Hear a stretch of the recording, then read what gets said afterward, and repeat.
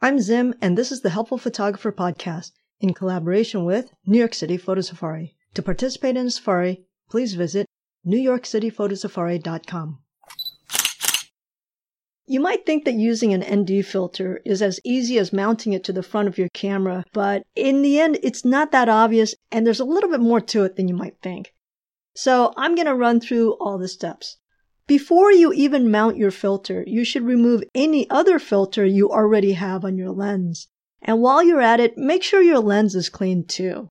As you mount it, make sure that it's properly threaded. If it's a little bit wonky, the filter might drop off when you decide to change your lens or move your camera around. And at an average price of $175, that's going to hurt your wallet a lot, and it's going to screw up your shoot as well.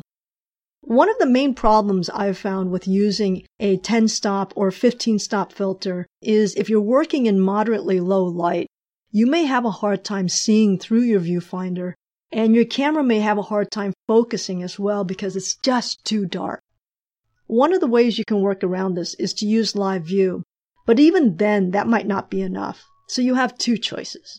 You can remove the filter and make sure you nail your focus and composition before you mount your filter. This will work just fine both in live view or while you're using your viewfinder. Another option is to move your ISO up as high as it will go, just temporarily. This will work well in live view, but not through your viewfinder because moving your ISO won't change the way you see through your viewfinder. The next thing you'll need to do is establish your exposure, but that's a much longer discussion, and I'll post a podcast on that later this week. So once you've established your composition and exposure, you're going to want to cover your viewfinder. You can do this with a piece of black tape or a towel or whatever you have handy. The reason for this is because very often you'll get a light leak from your viewfinder. This sounds a bit odd, but it's more common than you think. So let me explain the problem. When you press the shutter button on a DSLR, the mirror inside your camera flips up to allow the light to hit the sensor.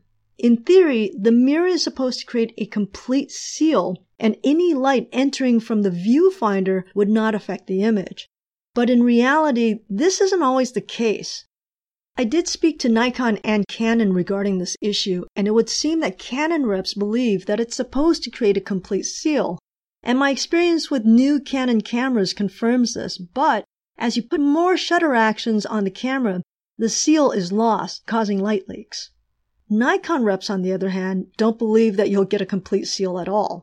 This is a real problem when we're shooting long exposures in the middle of the day, because you're always on a tripod, and rather than having your eye next to the viewfinder blocking any light that comes in, we're standing next to our camera and sometimes with the sun behind the camera too.